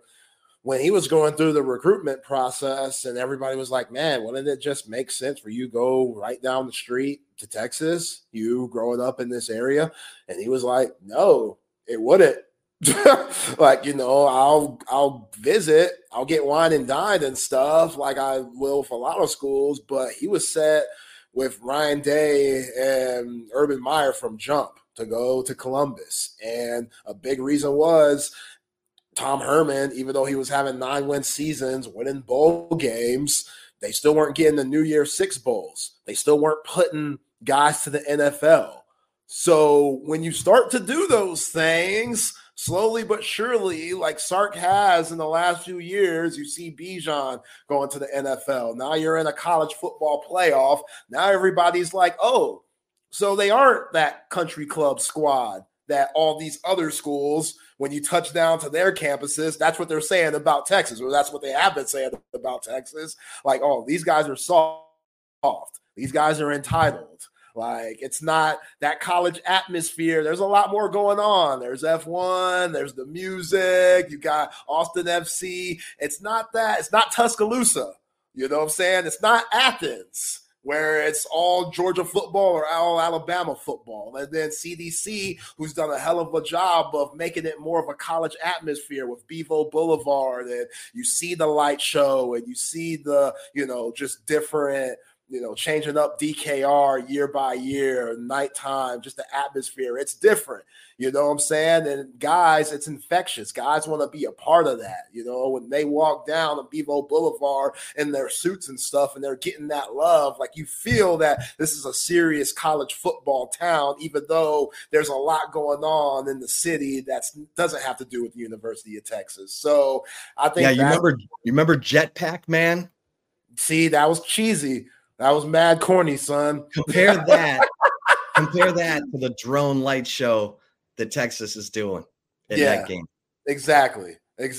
So just little things like that I don't think people see on, it being a big deal to get where you are now. Like, that's very important. And yeah, man, tomorrow's very important. And this coaching staff, we'll see if Sark can keep it up. Because again, we know of success, coaches are going to start to leave. They're going to find their own head coaching spots. Are you going to be a lot like your mentor Saban and keep on bringing A's in, keep on bringing guys in who are hungry, that want to go to Texas and make that a stepping stone for their careers and their trajectory? Like, are you going to continue to do that? Because we've heard Sark say this wants to be the last job of his career. Like, he does not want to leave. You want to stay at Texas for the rest of your career. If you could go 20-something years, that'd be ideal, because that means a lot of success came with those 20 years. So, yeah, I'm about it. I'm very impressed with what this team has done. And, yeah, it's an exciting time to be a Longhorn fan. Yeah, these are lifeblood moments, signing day. I know everyone's like, oh, I don't really follow recruiting. Recruiting is the lifeblood. If you're not on the right guys, if you're not finding the guys who want to be developed, who want to help build a team that goes to the college football playoff every year, then you're not recruiting the right guys. And that's where this thing is going to get really interesting, because I think there are players on this roster right now who are in the who've been on the scout team this year, giving the team a great look from opponents, who are going to be big time players. Guys like Warren Roberson and Jelani McDonald and Trevor Gooseby and Nato, Umazulu and Cam Williams. And there are a bunch of really good players right now on the roster who are just waiting their turn. Yeah. Darren Gillette and Leonga Lafau and, Warren Roberson. So it's hugely important. And then if you can build a culture that's bound by the players, then players don't want to leave. They don't want to leave. They want to stay and wait their turn, because they love the guys who are next to them. They love going out of that tunnel on Saturdays with those guys who are going to be their brothers for life. And they stay together, even in the age of the transfer portal and NIL. And that's like, Sark lost Malik Murphy. We understand why. There's only one quarterback. But for the most part, he hasn't lost guys that he really wanted to keep. So just keep that in mind, and we'll see. Yeah. I mean, it's not going to last forever, but so far it's been a pretty good track record. Yeah. All right. Let's get to my man, Zay, the right call. Call your baby. Let's get it before the right call, though. Shout out to Covert Bee Cave, the family-owned automotive dealership group that have been serving the greater Austin area for over 100 years, getting you out of those just old buckets, man. You don't want the smoke coming out the hood. You don't want that check engine light on where you make that right turn. You hear the you don't want that, man. You're going 60 on I-35. You look over, you say, man, look at DKR. Ain't it beautiful? And all of a sudden, you don't want that. Go to Covert Bee Cave and get hooked up. 7 terrific brands to choose from: Cadillac, Chrysler, Dodge, GMC, Ram, Buick, and Jeep. You're going to find what you want at Covert Bee Cave, or go to covertbeecave.com for all the latest specials and inventory. Nobody beats a Covert deal. Not now, not ever.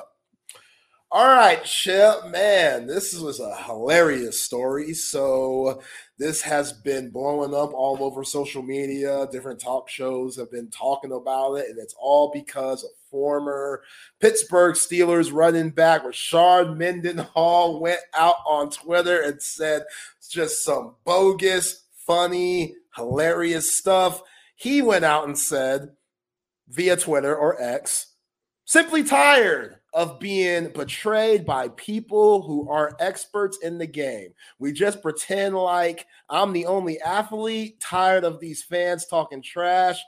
You this upset over a single tweet. Okay, I'm reading the wrong one. Either way, the tweet was basically Rashard Mendenhall saying that he's tired of the average white guys commenting on football. This dude says, y'all not even good at football. Can we please replace the Pro Bowl with an all-black versus an all-white bowl so these cats can stop trying to teach me who's good at football? I'm better than your GOAT. So, I mean, I think it's hilarious. I know people are like, oh, he's being racist, this and that, whatever. Like J.J. Watt, somebody tried to fire him up about it because J.J. Watt thinks it's funny. He put out a great tweet saying, yeah, I think in the secondary we'll get toasted. And then somebody tried to clap back on him, and J.J. was like, yo, we need to quit taking everything so seriously. J.J. Watt, that's why I love you. You're absolutely right. This is a funny story that we should just be talking about. Like, it's just funny. Like, I don't know why Rashard Mendenhall felt the need to say this, but yeah. Like, did you see the response from like the first 3 people who responded were like, I'm sick of running backs fumbling the ball in the biggest game they'll ever play in. I was like, man, yeah, he did fumble in that game versus Green Bay, huh? I mean, you know, I think it'd be a close game. I really do. I know everybody's like, oh, the brothers would win. Not so okay, fast. so who do you Not think so he was fast. picturing? Who do you think he was picturing when he, like, was he? I mean, I'm trying to think. I mean, you got Tony Romo, you got Greg Olsen, you got guys who, I don't know, played. Chris Collinsworth went to a Super Bowl. Yeah, Aikman. Yeah, Aikman won 3 Super Bowls, the most accurate passer in NFL playoff history. I don't know. I don't know either. I mean, if we're talking about now, like current NFL players, we got the brothers, then we got the white folks on the other side. I'm telling you, if you're not talking about secondary, other than that, white brothers match up.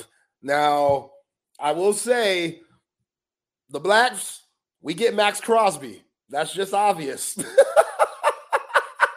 That's just obvious. We get Max Crosby. Y'all can have Russell Wilson. But other than that, everything seems to match up, man. The Watt brothers, TJ, the Bosa brothers, they're a problem. Look at offense, anybody, Quentin Nelson, Zach Martin on the line, Lane Johnson, Christian McCaffrey at running back. I know, but I'm trying to think of who set him off. What announcer made him say this? I don't know. I mean, Peyton and Eli, like, when did he tweet this out? It was the other day. It was like 2 days ago. Because, like, the Manning cast was going on last night. They had Christian McCaffrey on. Yeah, he could be talking about the Skip Baylesses of the world. Oh, okay. Well, that. Or Pat McAfee, who was a punter. Okay. Like, Pat McAfee, who I think is great, but he was a punter. So. Well, if it's Skip Bayless, then yeah, I got it. Skip is the ultimate contrarian. He checks which way the wind's going, and then he goes the other way. And he's done that his whole career, and it's made him a fortune. Like, half the time you don't know if Skip really believes what he's saying, or he's just done that good of a job of farming out and researching the contrarian viewpoint and then being able to represent it over and over and over and over again. I mean, he was. I know he Skip. He was anti-LeBron forever. He still is. That's really been his stick for a longest time. Like, just I hate LeBron, and there was a point where LeBron had been to 7 straight finals with 3 different teams. Yeah, like wherever he went, his team was going to the finals. Yeah, that's unheard of. Yep. Like Jordan didn't drag the Wizards to the finals. You know what I mean? Those Wizards teams were so trash, man. Tyronn Lue, your starting point guard, a mix of Jerry Stackhouse and Rip Hamilton, who was traded for one another. Like, Mike, what are we doing here? And Rip was good with the Pistons, but Rip wasn't that good with Mike. So, yeah, I try to give Jordan the benefit of the doubt. Those Wizards years, he was better than people thought. I want to say he was still averaging 20. I'm just saying, like, and I get it. I mean, LeBron, he got to play with D Wade, but he got Bosh to go. I mean, or he played with Bosh and D Wade, but he got what? I mean, he had players around him, whatever, but still 7 straight finals. Yeah. People always say, oh, he had D Wade and stuff. Go back and look at the games D Wade played. D Wade played like 55-game seasons, 60-game seasons, was getting shots in his knee because he had all types of problems, having all types of surgeries. Like D Wade would have said he'd be playing to this day if he didn't have all those injuries. And a lot of them came during the Heatles era. So as good as D Wade was, one of the top shooting guards of all time, LeBron didn't get the D Wade that we all know and love, like what we saw against the Mavs in the finals and, 08 Olympics D Wade and 09 where he was leading the league in scoring 33. Like 2012, 2013 D Wade, completely different player than what he became famous for. Was it 06 when they played the Mavericks? Yeah. Yeah, 06. He was flopping like a fish on a boat deck, getting every call. He was throwing his body around, just falling all over the place, but I don't know. Mavs were up 2-0 in that series. Yeah. And I don't think that Heat team was very good.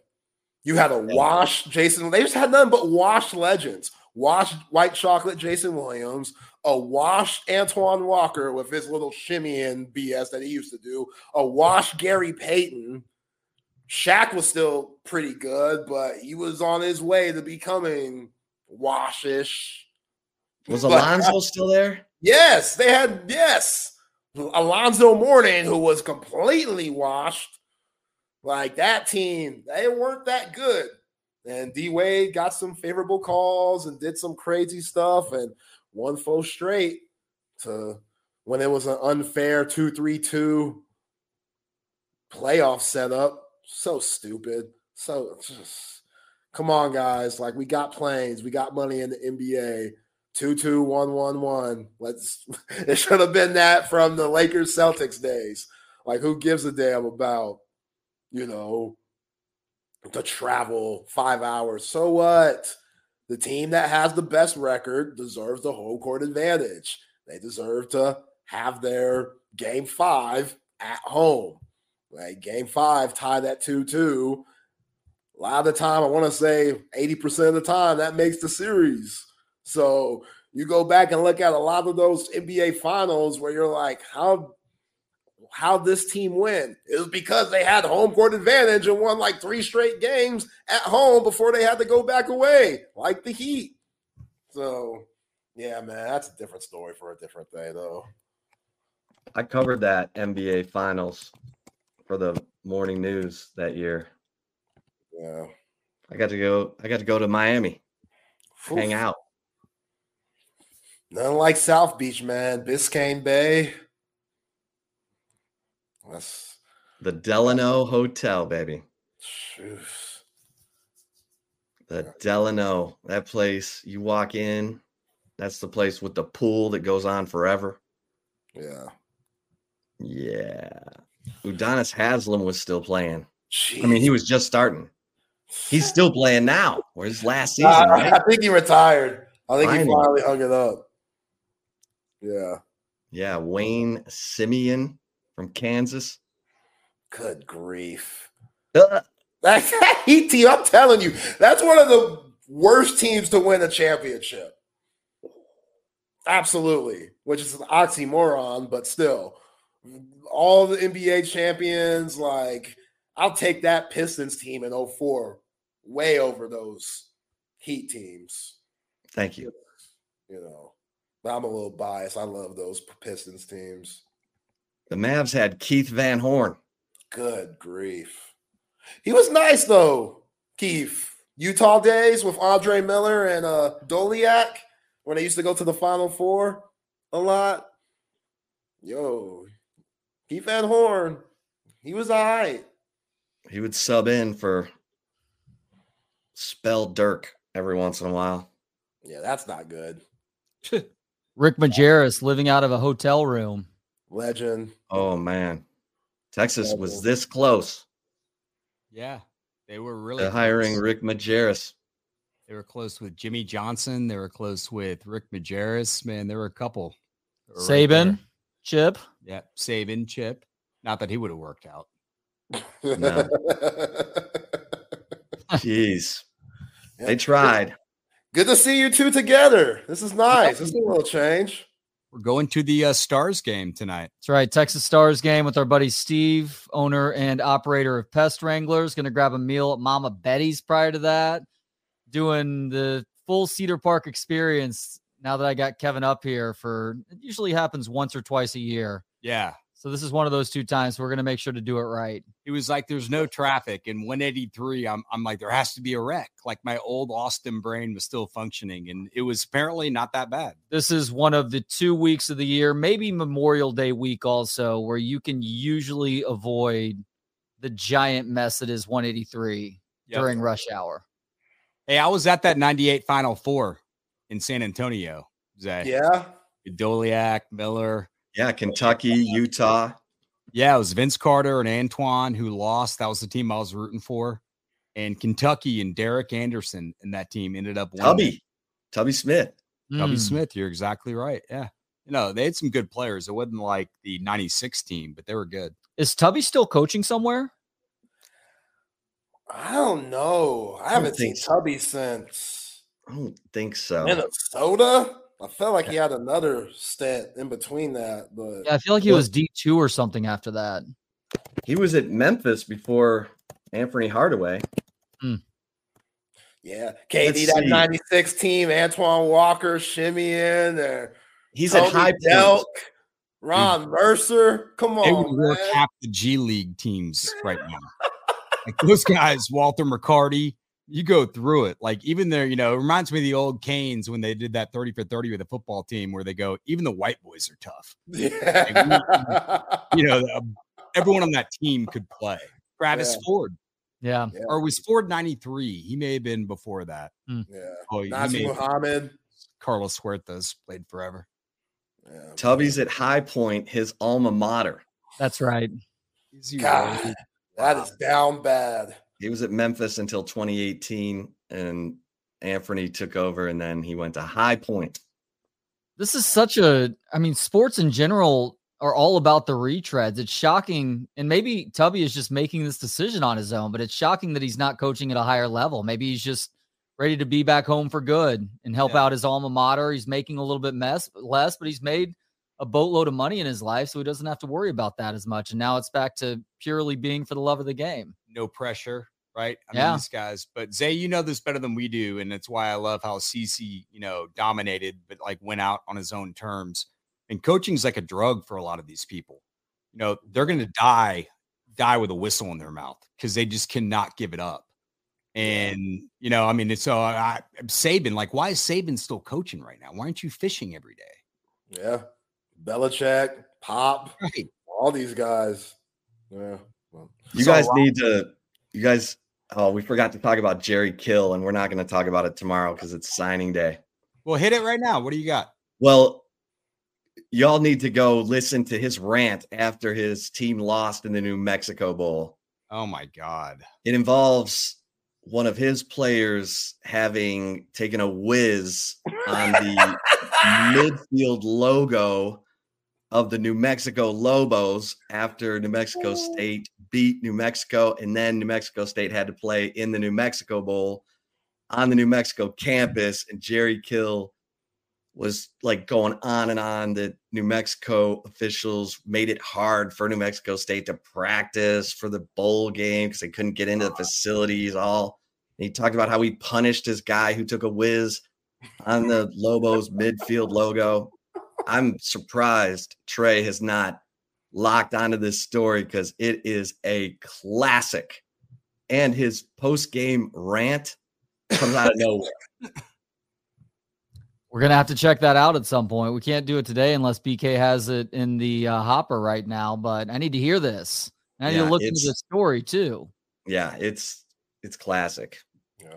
So with that, right, fellas. Guys, great job. Take care. Appreciate ya. Later, fellas.